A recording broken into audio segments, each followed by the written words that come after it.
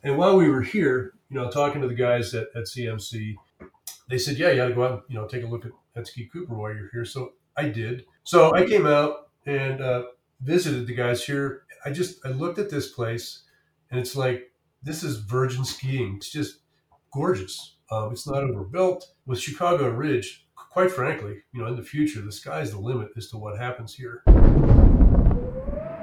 Welcome to the storm. I'm your host, Stuart Winchester, back to Colorado today. First, your reminder to please subscribe to the free Storm Skiing newsletter at stormskiing.com. That is the heart of the storm and the very best way to get future podcasts and all of the other ski content that I produce. You can also follow the storm on Instagram or Twitter at Storm Ski Journal. First, some love for my sponsor, Mountain Gazette. Founded in 1966, Mountain Gazette is a large format biannual print title celebrating mountain culture. If you're familiar with the traditional Mountain Gazette from many years back, you are going to be shocked when you see this new format. It is an absolute monster, 16.5 inches tall by 10.75 inches wide. What has not changed from that old format Mountain Gazette is the incredible wide-ranging writing and show-stopping photography. I'll tell you what I mean. Issue 196, shipping in just 2 weeks, features a huge gallery titled The Last Days of Skiing in Afghanistan. Mountain Gazette connected with a photographer who captured what may be the last shots of skiing before the Taliban took over. This is the most powerful piece the magazine has done to date. But the range here in the Mountain Gazette is huge. Another gallery you will find in issue 196, Daniel Arnold, New York's most renowned street photographer, will roll out a gallery that conveys his impression of autumn in New York City. Do not miss this. You need to subscribe today to reserve your copy at mountaingazette.com. Enter code GOHIGHER10, all one word, for 10% off subscriptions. That will ensure that you get those 2 stories and everything else in issue 196. Use code EASTCOAST, all one word, for 10% off everything else, including vintage magazine covers, which make great art for your home office or living room. Mountain Gazette. When in doubt, go higher. Episode 59, Dan Torsell, President and General Manager of Ski Cooper, Colorado. All right, very excited to talk to my first Colorado Indie today. There are a lot of things that intrigue me about Ski Cooper. It's a scrapper among giants, first of all. Ski Cooper's nearest neighbors are Breckenridge, Keystone, A-Basin, Copper Mountain, Beaver Creek, and Vail Mountain. And yet, amid those titans, the ski area persists. Second, Ski Cooper has no snowmaking. It is one of only 2 ski areas in Colorado to make do without.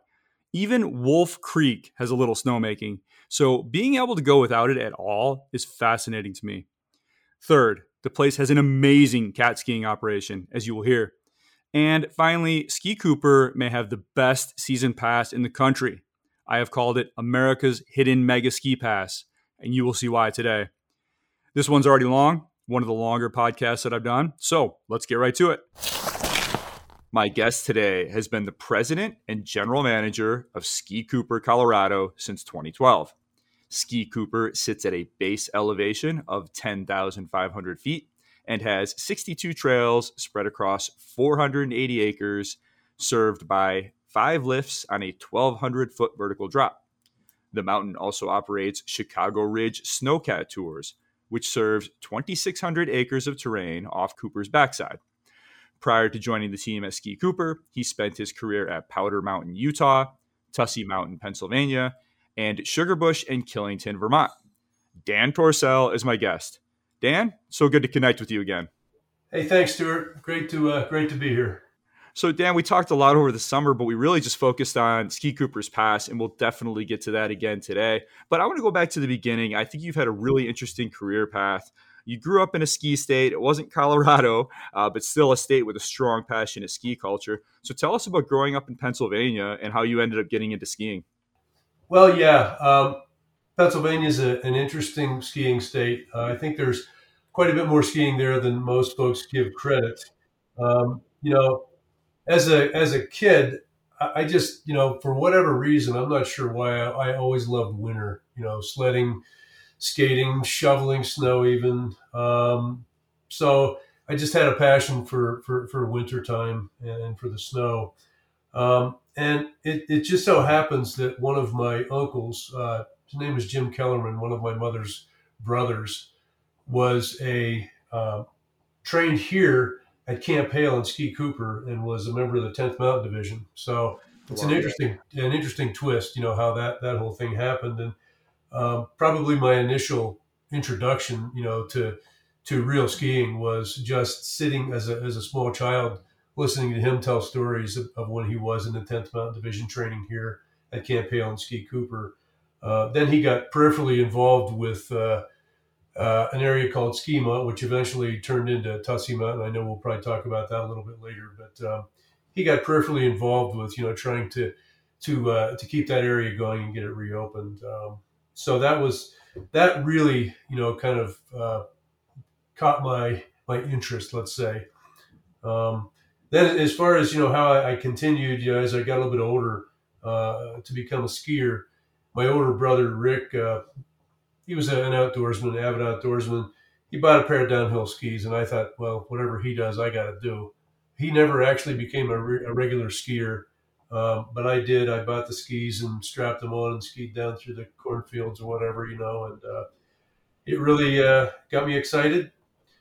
Got into high school when I was, I don't know, 14, 15 years old, and joined our ski club. And my first day on skis at a lift serve ski area was at Blue Knob. Oh, nice. In Claysburg, Pennsylvania. It's a guy have such great memories of that place. So, yeah, that's in a nutshell. That's kind of how the whole thing got started. So you were in the ski club at high school, doing laps at Blue Knob. When did you decide that you wanted to actually make this thing into a career? It was probably pretty early on, Stuart. I mean, coming out of high school, there was a lot of pressure to get a college education, which I definitely took my time at. I took a few years off immediately and started school. I graduated from Penn State, started school a couple of years after high school. And, it was interesting. I wasn't sure what I wanted to study. Thought it was going to be nuclear engineering for a while. Turns out I ended up graduating with a degree in the College of Earth and Mineral Sciences. I studied mostly petroleum and natural gas engineering, which was very interesting. I must say I never put that specific education to work because I ended up not going there. I came to the ski industry. But to answer your question, I think as soon as I got out of high school and got into college, I just thought this is okay, but all I want to do is be up on the mountain in the snow, participating somehow in this business that was, built around the activity I love so much. So yeah, that was kind of it. I love the mountains. I love there were a lot of innovations in machinery and lifts and snowcats and everything back then, which I thought was cool. So that's kind of how I ended up, making a decision to get into it as a career.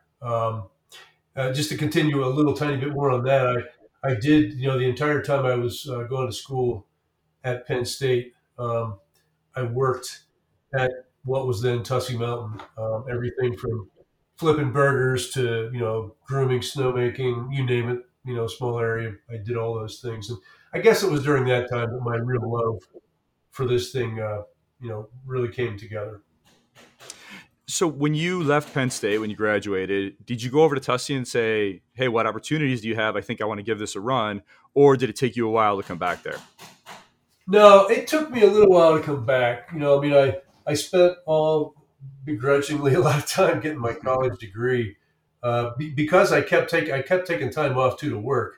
It took me quite a while to get my degree. And when I finally did finish up, I sent like 3 resumes into the oil and gas industry, and as my wife would tell you, I sent 50 of them into the ski industry. And I wanted to reach out and be involved with a bigger area. So I, like as soon as I got out of school, I got a call back from Killington, and ended up that was my first job after I graduated from Penn State. So yeah, that's kind of how that whole thing happened. So take us up to Killington now and compare that to working at Tussey. And Tussey's a nice little operation. You know, it gets it done in Pennsylvania, like most Pennsylvania ski areas. It's very scrappy, knows how to deal with marginal conditions. But Killington is a whole different world. So what was it like landing there after kind of getting your chops at Tussey? Yeah.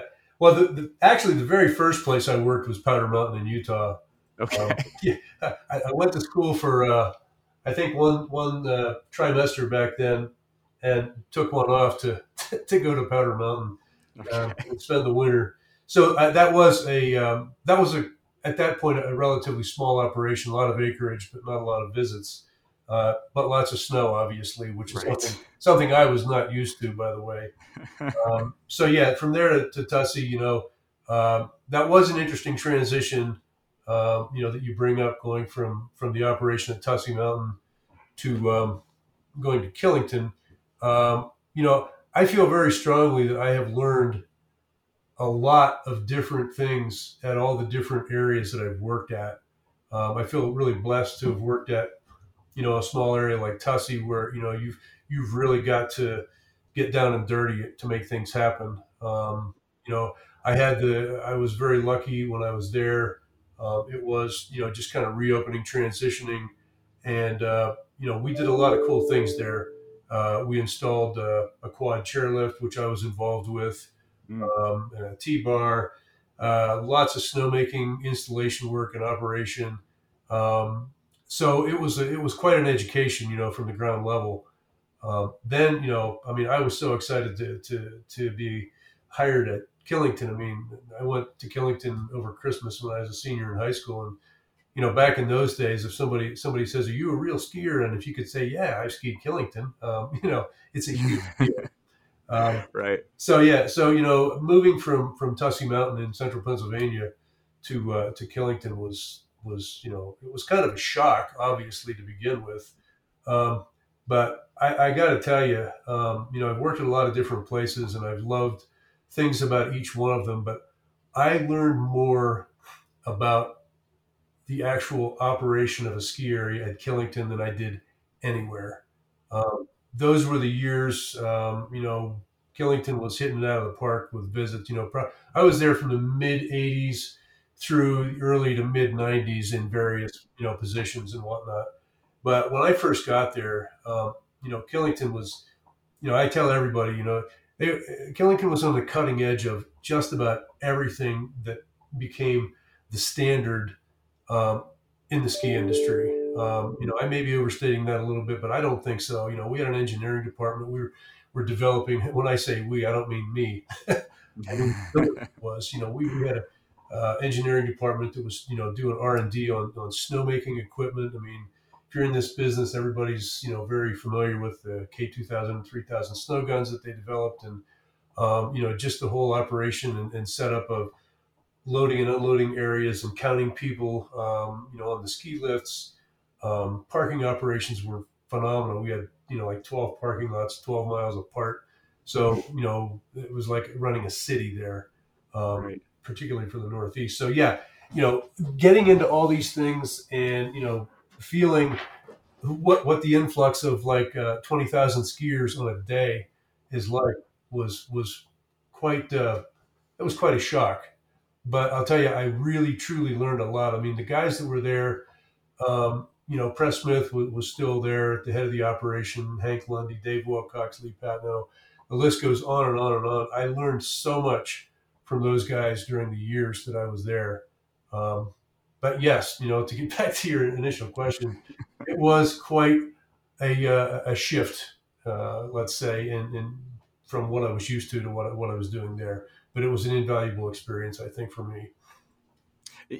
Tim Cohey came on the podcast a couple weeks ago, Dan, and I don't know how well you and Tim are acquainted, but he owns China Peak, and he talked about coming out to work in Sunday River, and he'd spent most of his career out west in California, and he came out to Sunday River to work for Les Otten and ASC during that sort of heyday, that same period you're describing when things were just firing and the ski areas were growing, and he said he'd just never seen anything like it. Was there something about the energy of that era that just spawned this kind of greatness and made you feel like you were part of something huge, or was it just Killington? Like, what are your thoughts on that era in ASC and all the big players you had kind of coming together to really ignite something special?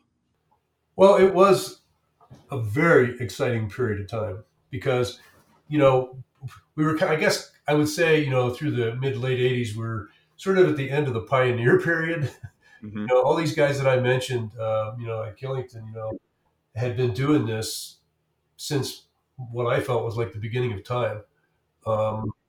Press Smith and Royal Bythrow took chainsaws in their VW bus and, started cutting at Killington. And, they had a passion for that place and for this business that not a lot of people have anymore. And it was just a time of exhilaration and opportunity, and with the advent of snowmaking through that period, and the lift the lift infrastructure and everything that was being rolled out. It was really exciting. I don't know that I feel, I kind of feel like things kind of blew up a little bit in the ensuing years whenever we had the conglomerate, areas growing together. ASC being one of them. A lot of great things happened, by the way. With us on an ASC. Obviously, I ended up at Sugarbush for quite a while, and Les did a lot of things there. Yeah. Quite an expansion there. It was incredible. What got done there.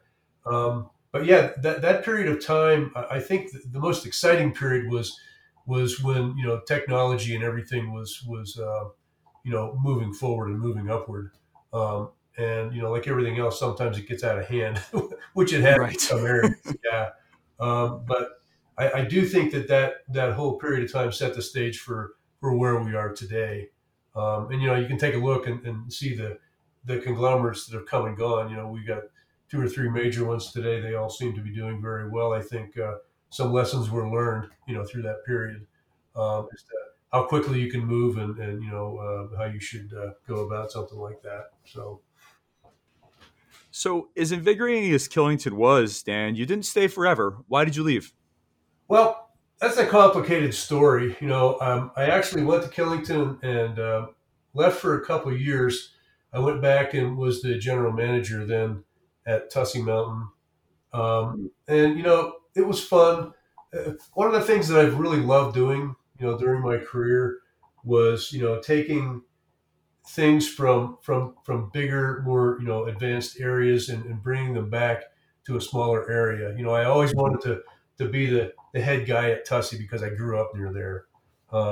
So I had this number of years experience at Killington and learned so much, and I went back to Tussey and I implemented some cool things. I realized we couldn't do everything like that, Hmm. but there were some critical things that we did do that crossed over. But then my wife and I started having kids, and we got to a point where we thought it would be nice. We're family people, hometown guys and gals and all that. We thought it would really be nice, for a number of years to have our kids growing up around, their grandparents and aunts and uncles and everything. Um, so we kind of made it was kind of a difficult decision we made, but we thought, well, we're going to give this up for a while, maybe forever. I don't know, because we felt very strongly about the family connection. So we did move back. I ended up doing a number of different things. Um, was involved in various levels of construction. Worked for a company that did product engineering, high tech stuff, which was kind of cool. I was, all over the United States selling that stuff and getting to be involved in some really interesting technological advancements along the way with some products we were working on. And did that for a while. I was also one of the cool things I got to do at Killington was I got involved with the Killington School for Tennis, which is Mm. no longer alive, but I did that for a number of years, and I also did some of that then back in Pennsylvania. So got to do a lot of cool things. It was great. The kids were around grandparents and relatives. But quite frankly, the whole time I was away from the ski industry, I stayed involved with it. I did some consulting. Tried to help a few areas in Pennsylvania and even southern Vermont that had closed and were looking to reopen. Did a little bit of consulting there because I just could not let go of it. And one day, finally, I guess I was really not that chipper and happy about what I was doing for a career. And my wife, Leslie, God bless her, said, "You had better get back into the ski industry, or I don't think I can deal with you anymore because you're not happy doing what you're doing." And so that's how I ended up getting back in. I don't regret for a minute the years that we spent, with the kids' grandparents and being around family.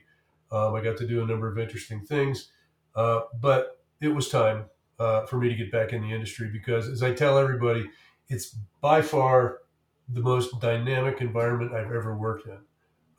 Something new every day, something different, something scary, something fun. I enjoy it. So yeah, that's that whole period when I left for a while. So when you went back big, and I want to get to that in a moment. But first, you know, most of the listeners here, whether they've skied east or not, they know about Killington. It's the beast. It's a flagship of Powder Core. I think very, very, very few people are familiar with Tussey, and I know that's still one of your partners on the Ski Cooper Pass, which we'll talk about later. But talk about Tussey and the importance of small ski areas like that to the industry as a whole and the health of the industry as a whole and to their local communities. Just reminisce on Tussey for a minute and just tell us about the place. Well, it's a neat little place. Sits about 5 miles outside of State College, PA, where Penn State's located. So it's got a nice little market there. Uh, Great local community with State College, my hometown of Bellefonte, which is about 10 miles away from there. And it did become a very um, unique part of the local community. We had a very active local ski club there. Had a race club. What I tried to bring back from Killington to there was, let's just say, a little bit more of a professional operation. To leverage some of the things that Tussey Mountain offered. Quite frankly, the upper part of Tussey Mountain is very steep. I'm a bump skier, so we did Yep. we got the bumps Nice. going, and Beautiful. yeah, I tried to bring all the departments up to a little higher standard, um, which was really a lot of fun. A little frustrating to the local folks, I believe, at first, but everybody seemed to come to appreciate what we were trying to do there. And quite frankly, I think local ski areas are huge in importance, to our business. And I don't want to just focus on the fact, I mean, we all went through the period of time, the phase when, we called them all feeders, Hmm. yeah, and there is some merit to that concept. I think it's probably just as important, if not more important, to have that, the activity of downhill skiing available to your local community. Whether they decide to head to Killington or Vale or Cooper or wherever, that's just kind of that's a benefit of the whole thing. But I really like what it brings from the to the local area, I guess, in terms of um, the schools and everything else. I think it's very important. So yeah, that's kind of my feeling. And I imagine that that's the sort of area that the way Greg Fisher described this to me, because he ran a little mountain called Mad River outside of Columbus. And he said, the season is short. It's only about 12 or 14 weeks, but you are on. You are open from 9 in the morning till 9 at night every single day for that 12 to 14 weeks, because that's the season. And that night skiing is really when you are able to offer this to the local community in its fullest state. Yes, yeah, it's you're straight out pretty much Yeah. from Christmas till however long into March you can make it. Hopefully, yeah. Right. Right. And you don't have the staffing of a Killington or one of these other places to keep it going. So, um, Exactly. so you did come back. So tell us about that. You came back big. Where'd you go? Sugar Bush. One Sugar of the Bush, best. Vermont. Yep. And what were you doing up there? Oh, Stuart, I think I did just about everything. I was hired into a position that was called general manager of Mount Ellen, um, and I got to tell you, I absolutely unconditionally fell in love with Mount Ellen. It's a wonderful mountain, and I had such a great time there. Um, so that was a blast. Getting back in to a position like that, and then I moved from there. We lost our vice president of food and beverage, um, and so one day, Lynn Smith walks into my office with I'm not sure who, Marty Merrill maybe, I don't know who it was, and says, "Would you like to do something fun?" I said, "I am already doing something fun. What do you want me to do?" And he asked me if I would take over the food and beverage department as director of food and beverage for a while, because it was like it was right at the very beginning of the season, and so I gave it some thought. And when the biggest boss makes a suggestion, it's not a suggestion, or whatever. Right. So I said, of course, I will give this a try. My experience in that area was fairly limited. I did have some experience, but so yeah, I did that for that ski season, and I made a pact with myself, and Wynn and I had discussions that I would make it a priority. My number one job, not only to run the department to the best of my ability, but to find um, another director with a lot of experience who could come in. And we also, during the first month of my tenure there as director of food and beverage, we lost our executive chef too, and so that Gosh. was like the week before President's Week, and you know what that means in the state of Vermont. Right. So there was a lot of juggling and panic and whatnot through that whole thing. So yeah, I did that, and we got through the ski season fairly successfully. And I then went on my mission to find uh, a food and beverage director, VP, whatever the position was, then I forget. But I was able to be involved in hiring a guy named Chris Clemens, a great, great guy. He's currently at J Peak as the VP of food and beverage for Steve Wright there.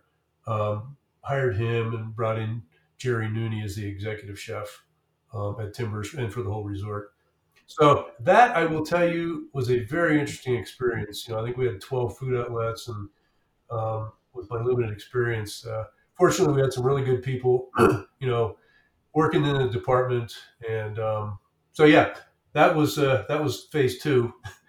And once that was completed, there was kind of a reshuffle of everybody in management at the resort, and I guess it was late '07, I think it was. Um, we I was asked to become the vice president of base area services for the resort for both sides, for Lincoln Peak and Mount Ellen, and that was interesting. Sounds pretty simple, but there were, I think I had 12 departments, Oh, wow. including ski school and race and guest services and roads and the tennis facility and on and on and on and on. But that was a cool experience too. I got to work with a lot of really good people there. We got to do some cool projects, um, and along the way, it's very important to mention that I got to be involved with the redevelopment project at Lincoln Peak. Claybrook, and that whole the Gatehouse Lodge, and all of the new infrastructure and everything that was involved with that. I got to be involved with that, overseeing all the site work and then some of the construction. Um, so it was a blast. I did that. So yeah, I was very fortunate and very blessed uh, to be able to do so many different things and learn so much at Sugarbush. Also, not so much about mountain operations. I already felt very strongly about that. I got to leverage that when I was, doing the Mount Ellen thing um, at Sugarbush.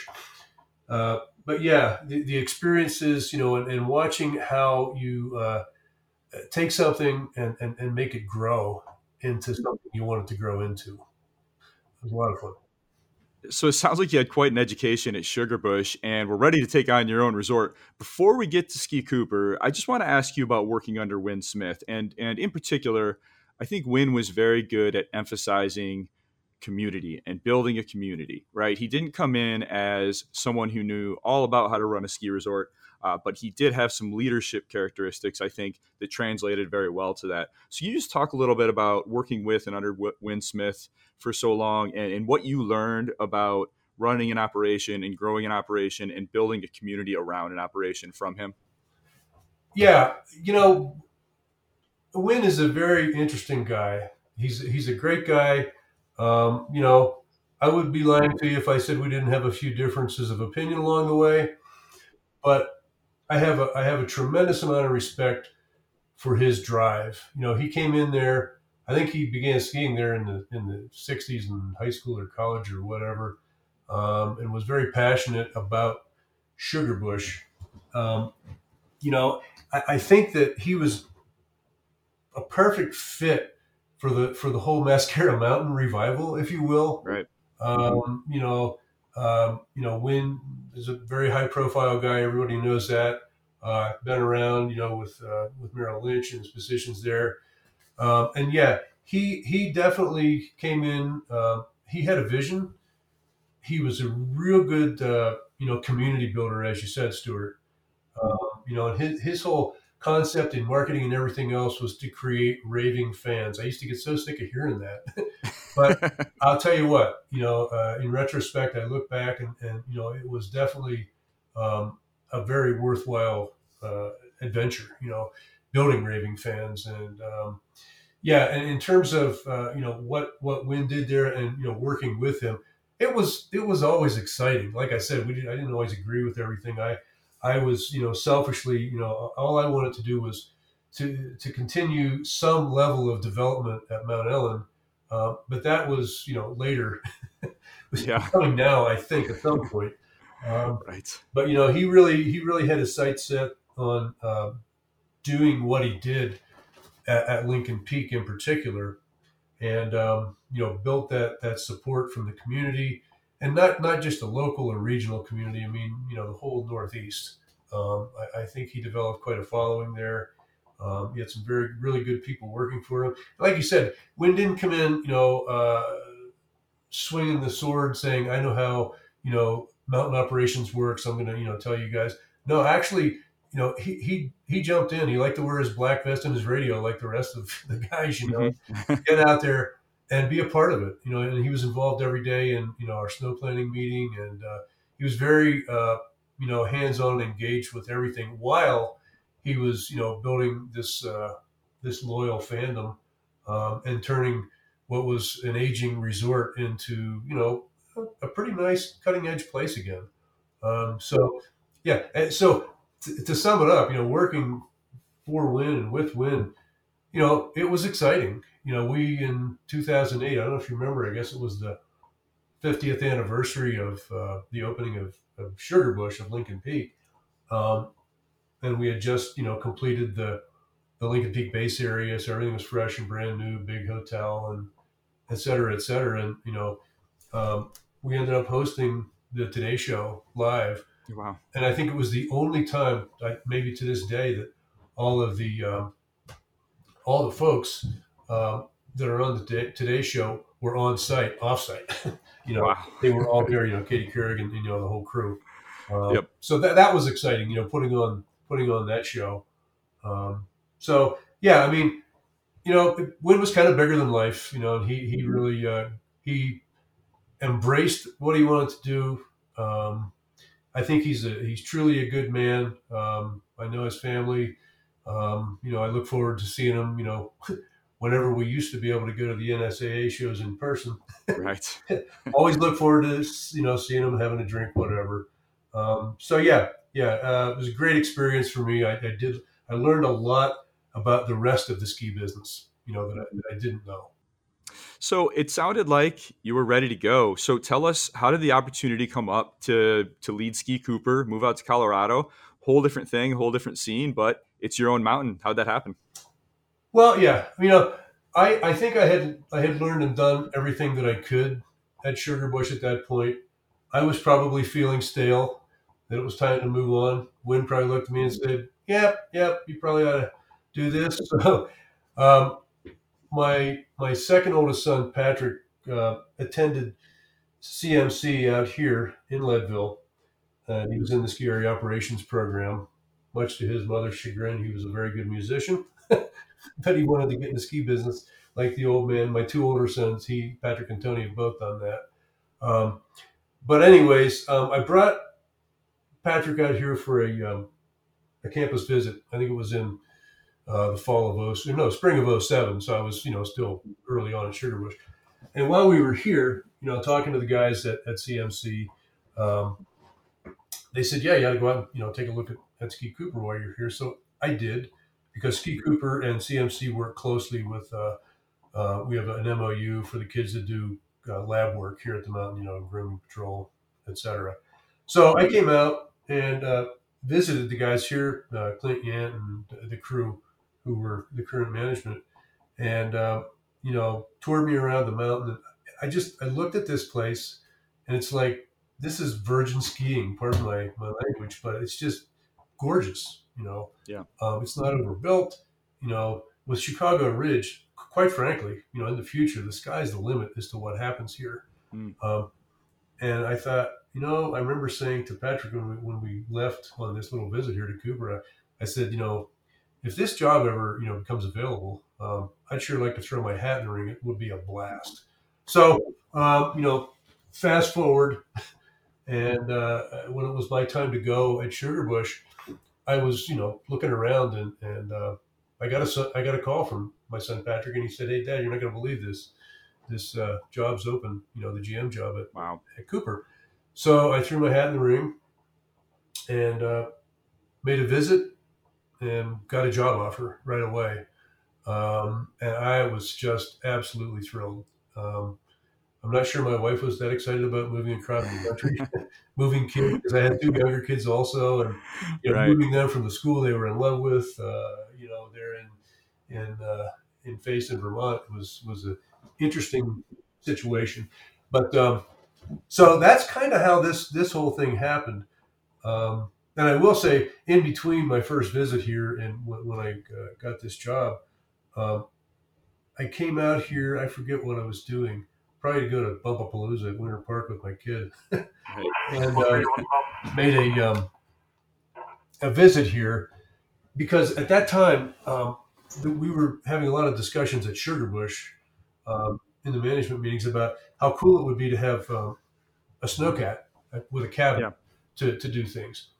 And I found out that these guys at Cooper had one of the Chicago Ridge cats that they were looking to get rid of, because they had just updated their equipment a little bit. So visited here, test drove this cabin cat that they were trying to offload, and made the arrangement. Sugarbush bought the cat. We brought it back, refurbished it, put the cabin on a different frame and different machine, and that turned into, I believe, a very successful venture for Sugarbush. We were doing first tracks out of it. We were doing Allen's Lodge dinners out of with that cat. The years I was there, a handful of times we rented parts of Mount Ellen after we closed for cat skiing. Using the Glen House as a base. So that was a cool connection too with Cooper. So that sort of helped solidify how I felt about Cooper, and maybe how they felt about me. I'm not sure they all are so happy about that, but no, just kidding. Yeah. So that's the story of how I landed here. So you got the keys, you got the top job, and I have to imagine there's a psychological adjustment here, Dan, because you're at Sugarbush in Vermont. That's one of the top dogs in the East. I say it's top five. You know, you got Stowe, you got Killington, you got Jay, you got Sugarloaf. Sugarbush doesn't have many peers. It gets a lot of snow. It has great terrain. It has huge infrastructure. Now you're going out to Colorado, which is the the spiritual center of U.S. skiing, but your neighbors are Vail, Beaver Creek, Copper Mountain, Keystone, Breckenridge, A Basin. Suddenly, you're not the big dog anymore. What was that adjustment like, just going from standing on the top of the hill to kind of looking up at everybody from the bottom? Well, yeah, that was an interesting transition, undoubtedly. I looked at Ski Cooper when I got here, and obviously it's a beautiful place. And I thought that there's probably more opportunity here Mm-hmm. than there is any place that I've been, because it's very underdeveloped. And let me be clear, I don't want this place to be overdeveloped. Mm-hmm. It's got a special place. It's the home of the 10th Mountain Division. There's a lot of reasons why Ski Cooper needs to maintain its feel, and character, and hominess and family orientation and all of those things. But I will tell you that there are more opportunities for expanding the terrain and growing this place. I like to refer to it as, having it evolve or grow organically, Mm-hmm. maintaining, the character. So that's what I really looked at. The other thing that I looked at, Stuart, to be honest with you, I mean, I always loved being involved with snowmaking because it's such a cool technology and everything. But truth be told, been around it a long time. Uh, Worked at a place once that didn't have snowmaking at Powder Mountain. Every place else I worked, I was involved with snowmaking. And Ski Cooper is blessed with elevation and everything. We do not have snowmaking. Our neighbors Monarch and us are the only ones in the state that have none. And I will tell you, there's definitely an advantage if you get enough snow to being a natural snow area. The skiing is phenomenal every day. When somebody tells me it's getting icy, I tell them to go home because they have no idea what they're talking about. So, looking at all of those things, looking at the facilities here, which we're aging, to be kind. Looking at how the operation was set up. I mean, I came in, we had a food and beverage department that was concessioned out. And there were a lot of things that were just, it was kind of cool. It was real old school feel, but it wasn't effective in, bottom line stuff and efficiency and whatnot. So, I guess I looked at Cooper and I looked over the hill. I've skied all those areas, Vail, Beaver Creek, the whole 9 yards. And I thought, this is really cool. I mean, it's kind of like, for lack of a better term, it's like, a new sandbox to build stuff in. And I have, with the people that are working here, some of the folks have been here for quite some time, and I've hired some new folks. We have been able to do some really, really cool stuff here. So for me, I've been involved at, a huge area at Killington and a very large area, relatively speaking, at Sugarbush. Been involved at small ones, but I looked at this as this is kind of a middle ground. With the way we've grown over the past 5 or 6 years, we're getting more into that middle-sized area out here now. So for me, I feel really good about that, about growing this place, about changing the flow and the operations. And a couple of years ago, we actually, cut new trails on some steep terrain that Cooper doesn't really have any of up until then. Installed a lift. And there are things that we can talk about in the future too at this point in time. So, Yeah, let's get into Tennessee Creek Basin. That expansion. Tell us about that and why you added it and how it's changed the mountain. it's a whole different vibe now. Cooper was always like, I would put up the terrain here as near the top, if not the top, lower level intermediate terrain in the country. It's sweet. It's wide. It's mostly gentle. There's some more challenging stuff for intermediate skiers. Some really nice tree skiing. The snow is good.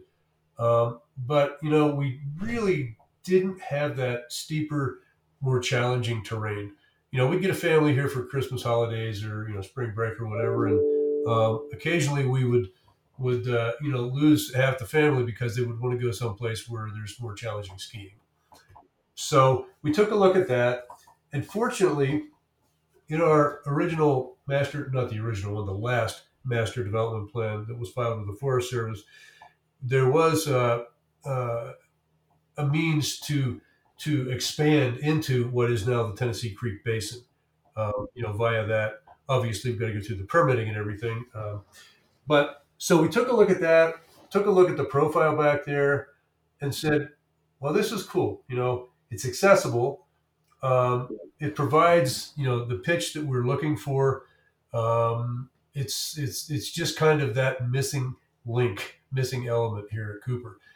And yeah, so we got together, with some folks and drew up, an initial design, worked on our permitting, got everything approved, got our lift approved and everything, and opened the thing up. I think it was in January 2 years ago, and then we had COVID, so we didn't have much of a season with it.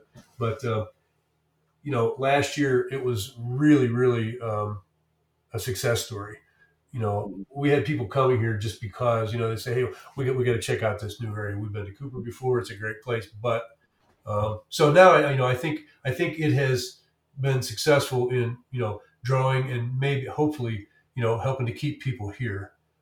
Because I'll tell you what, it is some there's some tricky terrain back there. There's some tight tree skiing akin to some of the tree skiing that is at Mount Ellen and Sugar Bush. There's some tight trees there and some steep stuff. It's a lot like that.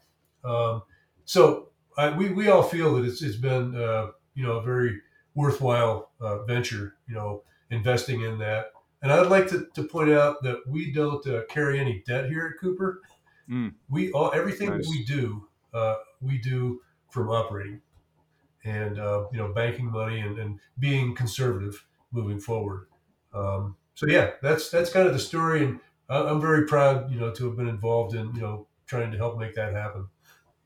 That's interesting that you say that, Dan, about not having any debt. Your partner mountain, Plattekill out in New York, I know Laszlo Vete quite well, and he prides himself on that as well. Yeah. And he has kind of a similar situation. He's running right down the road from Hunter, which is owned by Vail, and Wyndham, which is very well financed, and Bel Air, which is owned by New York State. And he just does a little bit every year. He puts in a little bit of snowmaking. He puts in lifts he can, but no debt, and he prides himself on that. Yeah, that's incredible. I love that place, by the way. It's a cool, it's great. A similar vibe to us, I think. It's a lot of fun there. But yeah, you know what? I always look at it this way. I would rather be patient. Sometimes it's tempting to restructure how we do things. We want to make some big impact improvements on the front side of the mountain here, lift, etc. But I can sleep at night. Not worrying about servicing that debt. So I think we all take pride, if you will, in being able to operate in such a way that we can bank money and pull off these projects without getting into debt. So Dan, is that sense of fiscal prudence, is that why you put a T-bar in back there? It's just a cheaper lift, or do you feel like that was just a better lift for that terrain? Why do we have a surface lift back there?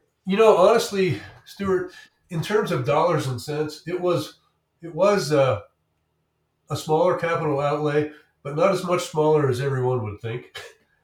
Okay. Really, it wasn't. No, that wasn't the entire reason. That obviously comes into play. You got to look at your wallet and say, what can I afford here? But I think it really kind of fit this area. I mean, it tied to history. The original lift that was here for the 10th Mountain Training was a T-bar. Then there was a T-bar installed on the Piney Basin, the original backside of the mountain. So it kind of kept that feel. The other thing that comes into play with me is that we don't have a huge patrol staff here, and at this point. It's growing, by the way, but occasionally we have power outages, we have issues, and it can be cold here. Yeah. And aerial lifts and not a lot of people. We have adequate people to rope evac our lifts. That's no problem. Good training, everything's good to go. But I looked at that particular area in Tennessee Creek Basin, and we thought, hey, that eliminates that stress and headache too. And along with that, if the lift goes down, you tell everybody to hop off, ski to the bottom, whatever. It's a beautiful thing. Uh, Along with that, it would have been a fixed grip chairlift that we would have put in back there. Quite frankly, it's a shorter ride in terms of time on the T-bar because we can run our line speed higher. So you can lap that backside. I mean, you can burn yourself out in the morning if you want to. Right. So there were a lot of reasons why we did that. Cost definitely, as I said, did come into play, but that wasn't the big driver here. And how have lines been? Has that lift proven able to handle the volume of skiers that want to be back there? Oh yeah, yeah. Things are just the day will come when it may have a problem, but quite frankly, it with a higher line speed, it handles it quicker than a double chair would have. Right. So yeah, I mean, occasionally we'll get a few people in line back there, but for the most part, people are still a little skeptical, and I'm glad they are. It is, we classify it as double diamond, and for the most part, it truly is between steepness and trees. So while we get a lot of people back there, the bulk of our customers or guests are still skiing, the front side and the Piney Basin side of the hill. This segment of our market is just still in the growing phase. So we're not up against the wall with long lines or anything. Yeah, and I have to say, Dan, that looks like a pretty broad piece of terrain where folks can spread out. Tell us a little bit about the snow back there. Does the backside of the mountain get more snow than the front side that you've been serving for so long? Yeah, I think, in ranking the three sides of the hill, the Piney Basin area gets the most snow, holds it best. But quite frankly, last year, our snow depth measurements in the Tennessee Creek Basin area were much higher than I had anticipated. The front side of the mountain, the mostly western aspect gets the least. But with all the trees and the canopy and everything in Tennessee Creek Basin, and it's it's kind of east, a little northeast. It's a good exposure, good aspect there. It gets quite a bit of snow, and quite frankly, it holds it very well. People were nervous about it holding snow, but had no problem. The last 2 years. I mean, we've all been skiing that area. Get a run with the patrol. Checking things out, blah blah blah. So we kind of had advanced data on how the snow would be back there. But no, it gets it and it holds it real well. And stupid question from an Eastern city person. Do you have any avalanche mitigation? I mean, your mountain looks really protected, but I'm not sure if that's something that's necessary. Well, we do. Our patrol does do analysis on a regular basis because we have a couple of kind of open chutes that, I mean, I'm not talking about a couloir in Wyoming or anything, but they're open and, steep enough that we keep an eye on them. Obviously, when you go to the other side and get to Chicago Ridge, we have areas there that we do mitigate. But in Tennessee Creek Basin, we just keep an eye on things. We have some areas of concern that we have marked out. But so far, I think we're in pretty good shape with that. But I defer to my patrol and the experts on that. All right, let's talk about your grooming philosophy a little bit. I really am very envious of this when I read it. And Ski Cooper has sort of a minimalist philosophy to keep the snow fresh. Just talk about your choices daily and how you manage that mountain so that there's always some groomers for the families to enjoy, but there's also some natural stuff for the rest of us who might want to just ski on that sort of surface. Yeah, the whole grooming thing, there's lots of schools of thought there. And I'm not saying, one is right or one is wrong because each area is different and has, to deal with different conditions. But we have really good quality snow here. Several areas get really good quality natural snow, and there's a tendency, because we've kind of all just fell into the whole trap of, we have this equipment, it's got the capability, let's do it every day, you know and so we look at this. My philosophy is, you know if it's good, why mess with it all the time? So we try to step. We have our daily. We make our grooming plan, and we're very careful that we'll probably we'll go 2, 3, sometimes 4 days between uh, grooming a particular trail. Obviously, there are a few main runs on the front side of this mountain that are very beginner centric. Let's say that we probably stay on a little bit more often.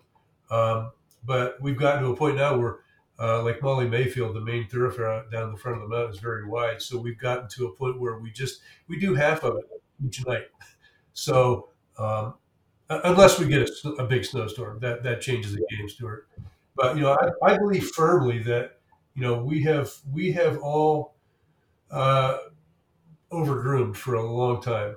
Particularly Yeah. with the advent of the um, with the winch cat. Hmm. We're grooming things on a regular basis that I think is not necessary. So we're like, we've got really good snow. Let's not till it up. Let's not churn it up and sinter it and cause it to become an icier, harder product. Um, so yeah, that's kind of the deal. We've got plenty of equipment. We just get done buying to us another new snowcat, grooming cat this year. We groom quite a few acres, but no, really try to keep it as natural as we can. I think that real skiing is in the real snow that's unfettered by by Yeah. by grooming technology. But I will tell you, I enjoy grooming technology too. So I get confused. Yeah. Yeah, Dan, you're speaking my language. The East is overrun with over grooming, and I get that that's the demographics that we have out here, yeah, and that's what the skiers expect out here. But I do appreciate the ski areas like Killington, like Sugarbush, like Stowe, like Jay. There's not many of them, but some of them will keep it wild and have at least a balanced mountain, which I know is much more common in the West. But yeah. in the East, man, I get so frustrated. Well, to be honest, when I went to Sugarbush and was started out at Mount Ellen, I kind of made it my personal mission to help steer away from the heavy grooming. Right. Again, I mean, we've got this technology. If you're familiar with Mount Ellen and at Sugarbush, there, I am. FIS is a very steep slope, and for years, ever since the advent of the technology of winching, that trail and a few others there, we're getting groomed on a very regular basis, and quite Hmm. frankly, I personally find that to be more dangerous and creating more problems than just Agree. letting it alone. Even if you get into a slightly hardened or near icier condition, if you're patient with it, if you got to close it for a day, let a little bit more snow build up on it, and bond and ski it. And so I was always the guy in the snow plane going, "Come on, guys, please don't. Let's not groom cliffs. Let's not groom this and that. It's going to come back. It's going to be good skiing because once you get this stuff, particularly man-made snow, and I know there's good man-made snow out there, but it will turn to a harder surface way more quickly under grooming than not. Obviously, there are times when you have to. If you have an ice event and everything, that's a different story. But I think we've all jumped in the cat too quickly, and weren't patient enough to let things play out. There's nothing I hate worse than going down a very steep slope that's just been groomed and is very hard, and I feel like if I lose it, I'm really going to lose it. Yeah, and you know what you're doing, and when you get someone up there who's maybe not so good on skis, and they have a 40-degree pitch, and they lose control, things can get really ugly. Absolutely, absolutely. So yeah, I try to shy away as much as we can. Obviously, Yeah, the guests are looking for a certain amount of groomed terrain, but yeah. no, I'm kind of that guy in the middle. All right. Well, no grooming in cat skiing. Tell us about your cat skiing operation, and also, Dan, just give us the big overview of it. But also, I believe you didn't run this operation last year, so tell us about it and if you intend to run the cat operation for 2021 to 22. Yeah, we suspended operations last year. Our cat skiing operation is pretty cool, kind of unique. We've been doing it for a long time, well, long before I got here. So yeah, last year, obviously with the COVID situation, we pulled the plug um, because obviously with everything going on, nobody was certain, and social distancing and yada yada yada. We just opted to eliminate the product for the year. Uh, Coming into it this season, we're looking at a different model. We used to have an all day cat skiing program. You come in the morning, get your peeps, and get some instruction and whatnot. And then you were out there all day. It was lunch out there, but because of the location and logistics, um, it's kind of a tough operation to run from the front side of this mountain. It's a long ride to get to the ridge. So we took a look at everything, and with the unknowns of COVID this year, quite frankly, we are opting to go into this thing with a little different model where it would be a single ride model or a multi-ride model where we have a pickup point, and you can get your hopefully we can have a your ride loaded onto your card, your RFID card. And I think what this does is it opens up the opportunity to experience cat skiing and that type of snow to a much wider audience than an all day product that's got a pretty steep price tag to it. And it's also from up and the operational end, it's much easier to manage than an all day program. We get out there with an all day program, and if we have breakdowns or bad weather, we're dealing with disgruntled folks on the trip and everything else. So it basically this simplifies things. It, as I said, it opens up the opportunity to so many more people, and that's kind of our mission at Cooper. We try to keep our prices rational, and we Yeah. try to introduce many more people to the sport of skiing in all of its different varieties than most areas do. So that's kind of where we are with this season start with the Ridge. We don't have all the ducks lined up yet. We're still working on some details, um, and we're going to have to be very careful again too with the whole COVID thing because with the ups and downs, that can change a game at any point in time, like it did in March 2 years ago. Right. Yeah, that's a really interesting model, Dan, and that's actually the model that Sugar Loaf in Maine uses to access their burnt mountain. So they have that whole sort of side of the mountain bracket basin that's basically just wide open skiing, and then you can take a cat up to the top of Burnt Mountain, and they've been trying that out for the last several years, and I think they're really happy with that model. Yeah, yeah, I'm sure they are. And then like I said, it's a lot simpler approach. And I like the idea of getting more people involved with it too, and not having such a high price tag on it. I know a number of areas out here do something similar. But yeah, no, we're looking forward to trying it. Hopefully, old man COVID doesn't get too involved here because stuffing 12, 13 people in a very small space like that, even given masking and vaccination, whatever, is still a little bit precarious. Yeah. Hey, so you have 2,600 acres back there, Dan, and you mentioned the possibility of future expansions for Cooper. Is there a world in which some of the Chicago Ridge cat skiing terrain could become part of the lift served experience? Is that what you're saying, or did you have something else in mind for future potential expansions at Ski Cooper? Now, absolutely, that is on the table. Uh, Okay. we worked with the Forest Service last year in the summer and fall of 2020.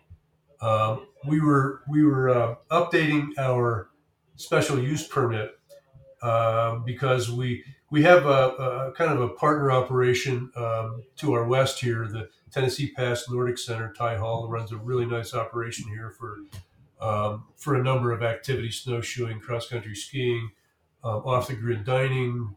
He's got a really cool operation, but we changed got an amendment to our special use permit so that he could change his permit and be able to do some things differently. So we had to structure a contract and MOU between these two entities. Forest Service had to be involved. While we're doing this, I kind of got a brainstorm in my eyes. We were in a meeting one day. I said, well, basically what we're doing for Tennessee Pass Nordic Center is very similar to what we could do on part of Chicago Ridge, due to its classification in the Forest Service plan. So everybody kind of looked around the table and said, "Well, that it doesn't sound like an impossible idea." So we worked on that. It really didn't take long, and we ended up annexing. I call it annexing. It was an amendment to our special use permit boundary area. We added I think about between 11 and 1,200 acres to Wow. our existing 1,100 acres. So it kind of more than doubled the size of our special use permit area. Wow. And so we're in the process right now. I mean, that's done. So we have like annexed this much of the area. Right now, we're working on finishing touches and working with the Forest Service on getting our master development plan updated to include, lifts on Chicago on that part of Chicago Ridge, which is some absolutely gorgeous terrain. Central Basin areas we call it back there, and it's just some phenomenal skiing there that we hope. It's in our plan to get back there in a number of years and create some lift served skiing there, opening up that type of snow to even more people. We have a pretty aggressive 5-year plan in place here that includes, obviously you got to start at the ground. Things people don't like to talk about, like, sewer, wastewater treatment, water, all of that, parking, new lodge. We're hoping to put a new lift up the front side of the mountain to feed all these other areas that we're, hoping to create. But yeah, to get back to your question, yeah, the Chicago Ridge is definitely it's now part of the game plan. As a result of getting it brought into our special use permit boundary area. So Dan, based on all of the plans you're kicking around right now, how big could the lift serve portion of Ski Cooper get? In terms of acreage, Stuart, or Yeah. right now we're just shy of 500, skiable acres, including our tree skiing inbounds here, because a lot of this terrain is above tree line and kind of in open areas even below tree line. It would probably take our acreage to.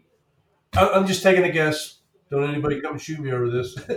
Probably, 1,200 acres, Wow. 12 to Wow. 14, and it would take our vertical if we were to go to the whole way to the highest point in the new area on Chicago Ridge. We'd probably be talking, 2,200 vertical as opposed to the current 12.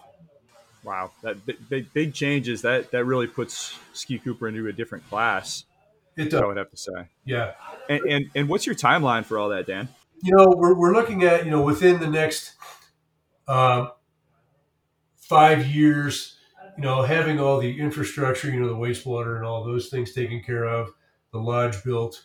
The bear that we're wrestling with is, do we want to continue to depend on our the double chair lift and the pummel lift that we have to take people, up the mountain on the front side to feed these things and put in a lift on Chicago Ridge before putting in a new lift on the front of the mountain.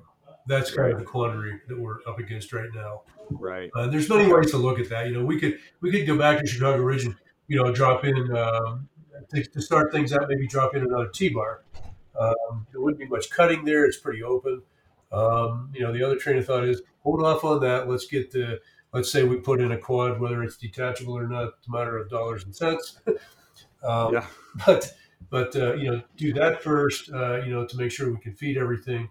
So we're kind of trying to work through that. But Stuart, honestly, to get to a situation where we've, maybe have a couple lifts on Chicago Ridge, a new lift on the front side of the mountain, we're probably talking, 7 or 8 years, to get to that point, built on our current internal funding mechanism. So long-term plan, physically responsible, like you said. So looking at your lift fleet, Dan, I know you said you're not quite sure what you're going to do with it yet. You have a 1973 Hall double. That's sort of your workhorse off the front side. You have that Poma lift off the back side. You have a triple that dates to 1983, and then you have that nice new T-bar. What's your wish list as you look to grow Ski Cooper over this next decade? Well, in terms of the current lift fleet we have, the Hall lift, originally a '73, that was basically re-engineered and rebuilt in about 20 years ago. C-Tech came in, they put an entire new drive terminal at the top of the mountain with new drive system and everything else. Also a new return terminal at the bottom. And I will say that we have a very thorough and aggressive lift maintenance program here. Honestly, I believe it's top notch. So that lift is, to me, it's got life left in it. We have very few problems with it. So that lift is good. The triple, it's a Pama Alpha triple. I think it might have been one of the first ones that was ever deployed by Pama. It also has had a lot of upgrading. As a matter of fact, we just now got done with the installation and testing of a complete new drive system for that lift. And last year we did a new hydraulic tensioning system, new brake system. So we've really kept up, with upgrading these lifts. So when you look at the year they were installed, it doesn't really line up with the condition of the lift. Since they are the main workhorses here, we spend money and time making sure that they're as up to date as possible. When you talk about a potential quad up the front, would you be taking down the double, or would that be a parallel lift? No, it would be in addition. The double would stay. I'm not opposed to redundancy. Yeah, they are, after all, machines. Yep. But yeah, in an ideal world, we could put in a detachable quad. Probably that's a lot of dollars. That could drive decisions, but we would probably have that lift. The bottom terminal would be a slightly lower spot than our double now, so you don't have to walk up to it, and it would terminate pretty much at the top of the mountain where the current Piney Basin triple and our patrol headquarters are located, so that you can access everything from that point. So big plans for the lift fleet. TBD, it sounds like. Yeah. I just want to ask about. You said that you don't have snowmaking, and you rely all on natural. How much of a relief was that coming from the east, where if you don't have aggressive and widespread snowmaking, you're not opening? I mean, maybe Sugarbush could do it a couple months a year, and I know they certainly don't have it up on Castle Rock. Yeah. But how much of a relief was it to just have that whole element of the operation and just not have to worry about it?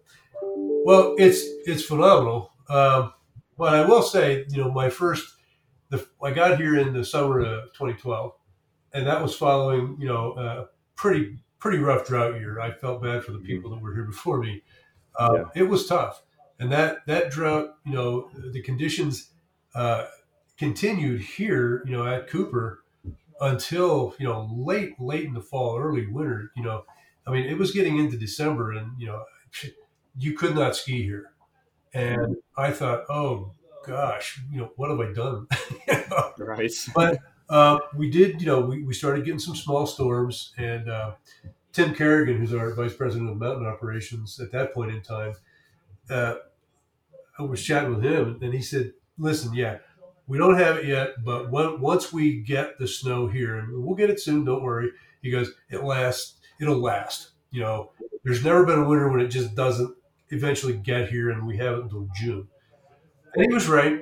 I think we opened up, we were late. It was December 15th or 18th or something like that, which was later than we wanted to open. But it snowed all winter. And since then, we haven't had, many issues. A couple of years ago, we had a drier winter, but for the most part, we got enough snow to open, mid-November, sometime between there and early December comfortably. And then, we close in April, but we could be open until June. When you say you're open until June, does that mean deep coverage, top to bottom? Oh yeah, we could be open normally. Okay, this Yeah. not always. Don't write that one down. But normally we could be open. 70-80% top to bottom into Wow. early June, um, So why don't you? because people stop skiing. There are really honestly there are two games in this country, Yeah. and I've worked at one of them Yeah. that are like the late guys, and Yeah. the other guys, Alan Hensroth over at A Basin. Obviously it's Killington and A Basin, early and late. Loveland is early; they don't go quite as late. A couple of the Vail resorts do it, but our market, our skiers, they do other things. When the sun comes out in the spring, everybody gets out their golf clubs, their boats, their bikes, and it's a shrunken market at that point in time, and it's simply unless it's for a marketing ploy, there's not a lot of dollar value in my opinion, at least, in trying to stay open late. It's very, pretty much everybody out here, I mean, all the people around us, the smaller areas, even the bigger areas, they close up about the same time we do because there's simply not enough business to stay open. That's just the way it is. Well, you do give your pass holders a nice long season, like you said. You're looking to close April 17th this coming season, and so let's talk about your pass, Dan. I think you have one of the most interesting season passes in the country. It kind of doubles as its own little mega pass, or almost like an indie pass. Tell us about your Ski Cooper season pass. It's a cool thing. It's evolved into this, mega partner, if you will, pass. Right. I think we got 50 or so partners, and the way it works is, if you buy the Cooper Pass, you can get with maybe one exception, you get 3 complimentary days at all of our partner resorts, which is kind of amazing. I mean, and we have some bigger areas and resorts that we're partners with. We have a lot of medium sized and a lot of small ones too. So it's a very diverse group. Unlike if you're getting into Epic or the Altera or Icon Pass, etc. That's those are obviously big flagship areas, and those are great programs if that's what you want to do. But I think we have a real flavor selection, and we're all over the country, and it's there's no hassle involved. Like I said, if you buy our pass, you can come back and ski at Seven Springs in Pennsylvania or wherever. So I think it's cool, and vice versa for our partners. They can come here, which is really cool. So yeah, it's we had partners for quite some time, and I wasn't sure what direction to go with it. And Dana Johnson, our marketing director, is really hot on the idea. She enjoys going out and meeting people and introducing them to this whole partnership thing, and she's done a great job. And so yeah, we love it. It definitely enhances our pass sales. Because of the opportunity for people to ski in different areas across the country. Even. So I think it's really cool, and the price point is just phenomenal. We actually, when COVID came along, we had to, like a lot of other places, I took a gamble. I dropped our prices a lot, uh, and so we got a lot of new people in. And now it's like, my gosh, I think we have pass holders in, I don't know, 40 states. Oh, geez. Which for a smaller area. I mean, the Colorado thing matters, okay, Yeah. um, Yeah. but as a smaller area, that's pretty phenomenal. Yeah, How many passes are you selling, Dan? we are. Oh gosh, you mean in terms of sheer numbers? I mean, we Yeah. probably we probably are going to be in the vicinity of uh, 7 or 8 thousand individual passes this year. Wow. Yeah, it's grown tremendously. And you talked about the price. So that price was $299 for the preseason sale and $249 if you were renewing, and it's gone up since then. But you are really putting this at a very attractive price point. Yeah, yeah, we are, and I think people recognize that. We've gotten a lot of mileage out of it. I think word has gotten around that hey, this is really cool. So we feel like it's been a very successful thing.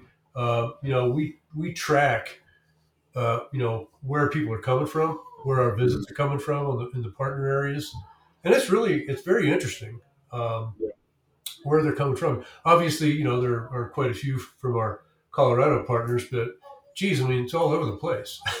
um, Yeah, there's a distinct difference in the Ski Cooper Pass and some of these other passes. A lot of ski areas out west have built these reciprocal coalitions in Loveland, in Monarch, in Sunrise, and Powderhorn, all in Colorado. All have really extensive networks of reciprocal partners. What Ski Cooper has done differently is that your partner network is all over the country. You have them in New England, you have them in Pennsylvania, you have them in the Midwest, whereas most of the rest of those mountains I just mentioned, their partners are concentrated in the West, Colorado and West. So, New Mexico, Tahoe, Upper Rockies, all that. So I don't really see this as a draw for your own pass holders. I don't think the Ski Cooper pass holders are saying, oh, I want to go ski Pennsylvania. So it seems like what you're trying to do, and you can correct me if I'm wrong here, is for the folks out in these areas, you can buy this pass, ski your local, and then come to Cooper on vacation. Is that the kind of strategy you're going after here? a little bit, Stuart, but it started out more, while we are partners with, areas at a distance, smaller, mid-sized areas back east and all, we now have a pretty nice uh, platter, if you will, of ski resorts in the West, that we're partners with. We're in Idaho, we're in Utah, we're in New Mexico, we're in California, and we now are seeing a lot of our folks taking advantage of that. If somebody chooses to buy our pass um, with hopes of skiing, areas in their region, that's great. That's kind of an added benefit, if you will. But that wasn't our original intent, and we certainly don't go out and promote it like that. If somebody recognizes that, more power to them. I think it's a great deal. And then they also have the opportunity. I think there is a draw to be able to come here to Cooper to go skiing. Like I said, when I was a kid, I want to go to Killington. I want to go to Vermont. A lot of people still have that desire. I want to go to Colorado and ski. And this gives them the opportunity. I mean, with 3 days coming out here, if you plan your trip right, it's a pretty inexpensive adventure when you take the $200 lift ticket a day off. Some places where Yeah. you're going to go. So yeah, it's an interesting mix. But our objective was to compel people to buy our pass. To ski here and to take advantage. Our people be able to take advantage of skiing some other areas. Yeah. But you do mail them. So if folks in those 40 states should be getting an envelope with that Ski Cooper pass. Yep, we do. By sometime later in November, they should start arriving. So yep, they'll have their pass, and hopefully we see them this winter.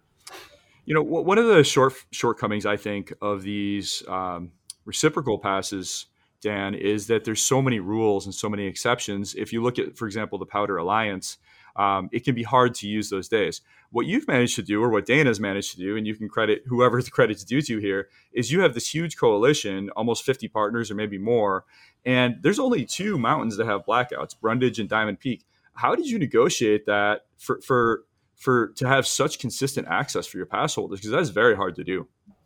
Yeah, when we first talk to people, there's always pushback on that very thing because they're like, oh, that's we're going to be flooding. You're going to be flooding us on busy days, weekends, and all that. And my response to that is, I want you to really think about this for a minute, okay?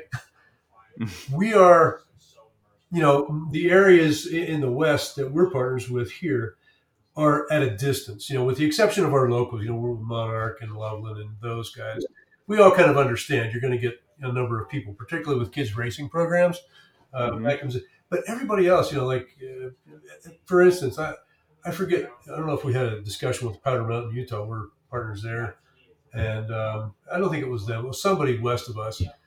And, they were pushing back on this very thing. I said, how many people from Ski Cooper do you really think are going to show up on your doorstep on any given day? Really? because we have 50 partners.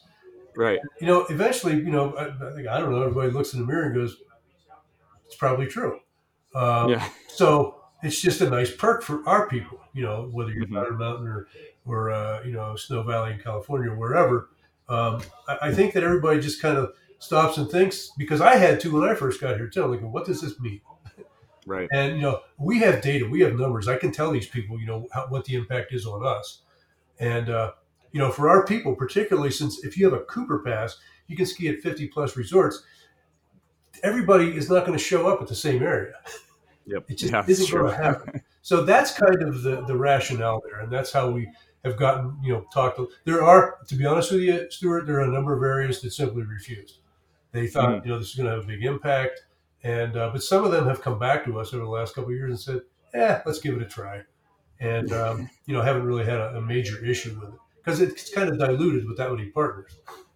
Yeah, yeah, absolutely. So it sounds like it's continuing to evolve. And I have to be honest with you, Dan. I thought that when the Indy Pass came along, it was going to kill this model because the Indy Pass model is built on a daily payout. So every time a skier comes and redeems an Indy Pass partner, that mountain gets a percentage of what the lift ticket would have been, as opposed to the system that you have with your partners where they're just comp tickets. I comp your pass holder, you comp mine. So I thought, okay, Indy Pass is a better model. These reciprocal things were a stopgap, and now they're going to go away. But they haven't gone away. They seem very much alive and well. You have a number of mountains that are actually partners with you and Indy Pass. Why do you think that this model of comping tickets is proven so resilient, Dan? Well, regarding the Indy Pass and a few other passes out there, I have a lot of respect, for what the model they've created. I've talked extensively with Doug Fish. He was here a couple of years ago visiting, and I think it's a great product. If that's your game, Mm-hmm. um, I believe that what we've developed here with a number of partners has been compelling enough to mostly regional people around here in Colorado to have them buy our pass. Mm-hmm. Um, and I think that the revenue that we've generated by having the perk of having 50 resort partners, that revenue is greater. And this is anecdotally speaking. I don't have any real hard data here, but I know how IndyPass works and a couple of the other ones. I think we're able to actually sell more passes and and do better financially with this model than we would be having people send their money for an additional pass product to IndyPass or whoever it is. And again, I fully respect what they're doing. I think they're very successful. But for us, I just think having it as part and parcel of our pass is compelling enough to generate more business for us. And so, yeah, that's kind of my take on that whole thing. And I think that's why we're successful. If we only had a couple of partners, I don't think so. Even if we had 10 or Yeah. 15, I don't think so. But because of the locations, the geography of where we're at, from Maine to California, and everywhere in between almost, I think it is. I think it is pretty compelling, and it's brought us in some revenue that I don't think we could match with a program like Indy. Do you have a grasp on what percentage of your lift tickets are comped for partners I that think visit it's Cooper? I think it's somewhere in the area of 6 or 7%, Stuart.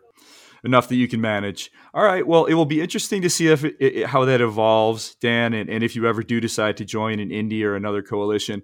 Real quick before I let you go, Dana sent me some information a few weeks ago that Ski Cooper had decided to raise its starting wage to $15.25 per hour. Talk about the decision to do that and how that has worked out for you. Well, these are difficult times Yeah. in the labor market. Right. We have always, since my second year here, I guess, we've made a kind of a pact with ourselves to stay ahead of the Colorado state minimum wage, which is higher than most state minimum wages, by the way, by quite a bit. And so we've, given where we are and the whole, economics of it all, we've always decided to stay ahead by a margin of the Colorado minimum wage.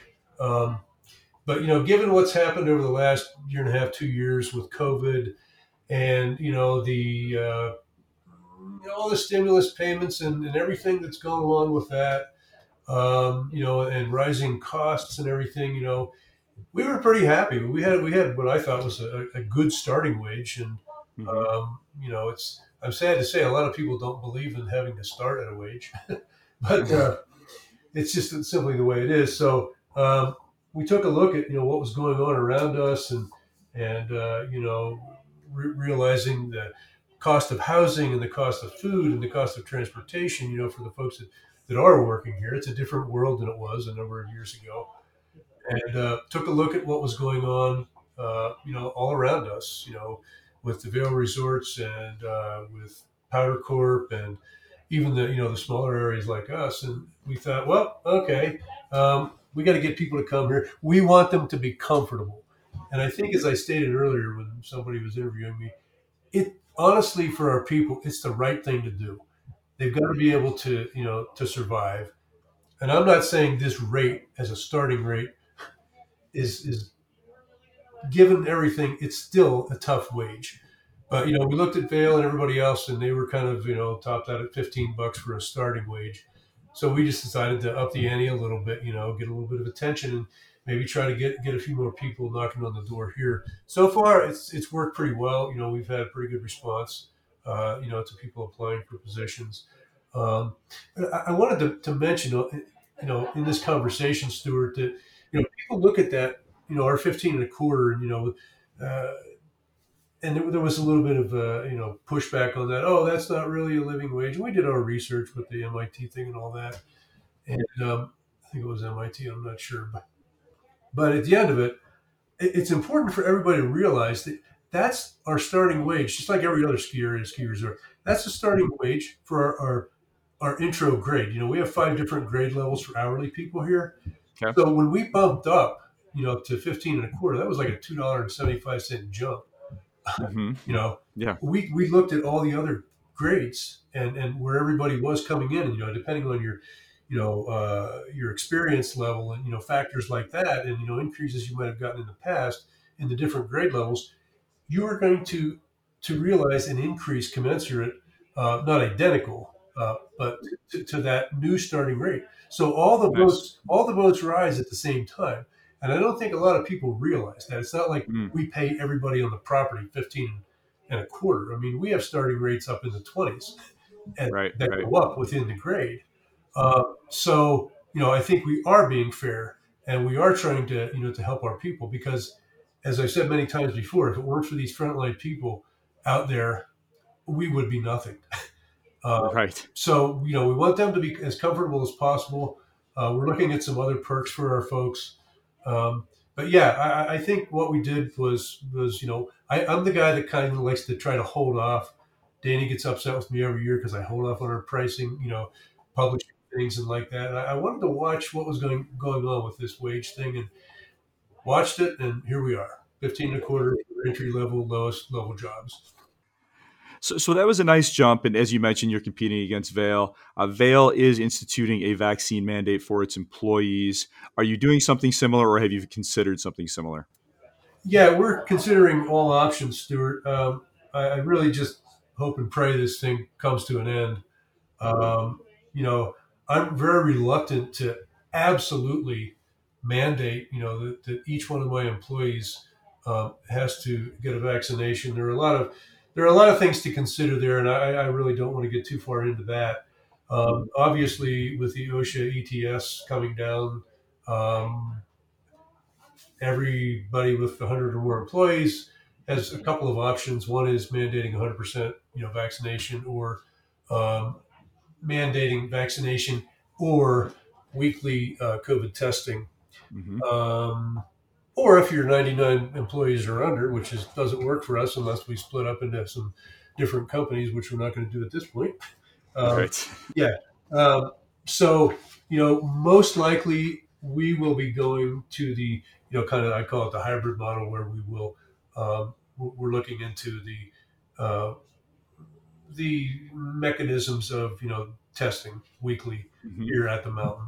I think a pretty good chunk of our employees and returning employees are going to uh, be vaccinated, but I think in good conscience, I would like to have the choice, and then roll in some restrictions, perhaps indoor masking for employees.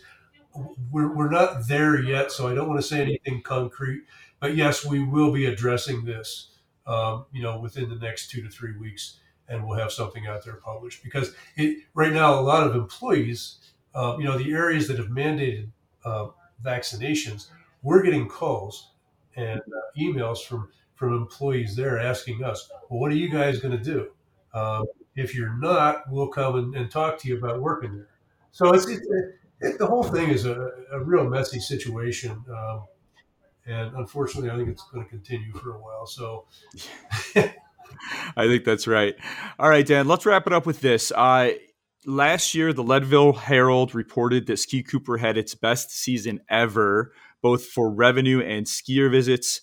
Talk about building off the momentum on that so that you have an even better season in 2021 to 22. Yeah, looking at the numbers we did last year, our visits were up about somewhere between 8 and 10% from 2 years ago. I don't look at the year when we got shut down. We had a record year 2 years ago. We've had records every year for visitation for quite a number of years. But nice. we went up from 2 years ago from that record, 8 to 10% in visits. Revenue was up a higher percentage than that. And by the looks of our season pass sales as an indicator, we're hoping, as long as we get snow, that we will be able to have another great year. All the indicators, everything is looking great. So yeah, we're very excited about it. We're prepared. We've done a couple new things. We're opening up a new Colorado craft beer tap room. Nice. Which is going to be a lot of fun.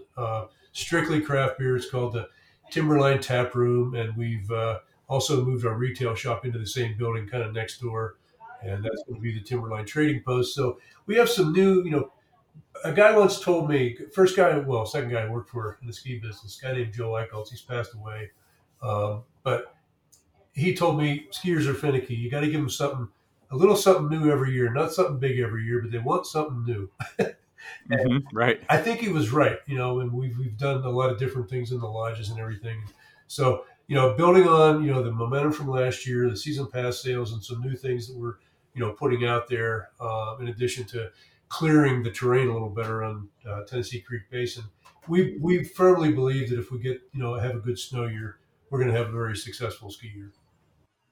Well, Dan, lots of exciting things ahead. I wish you all the luck with it. I am very much looking forward to getting out to Ski Cooper to see it for myself. And I hope that as they continue to sell millions and millions upon millions of Epic passes, the folks who are tired of those lift lines look around and see Ski Cooper and come and give it a shot, because I think you're doing some really amazing things there. So thank you so much for your time today. And I hope to see you this winter. I hope to see you too, Stuart. Thank you very much.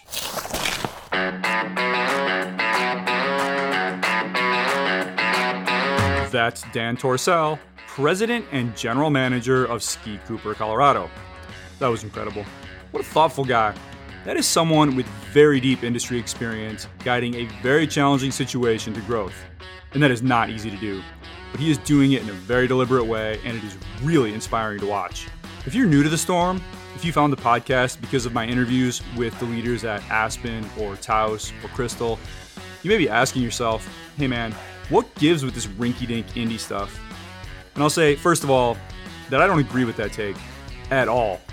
And the more the mega passes grow and the more crowded that those destination mountains get, the more appealing I find these smaller places, especially on weekends and holidays. Second, I'll just say this. I am interested in the entire world of lift surf skiing. So you are going to find a lot of these little indie joints mixed in with the giants.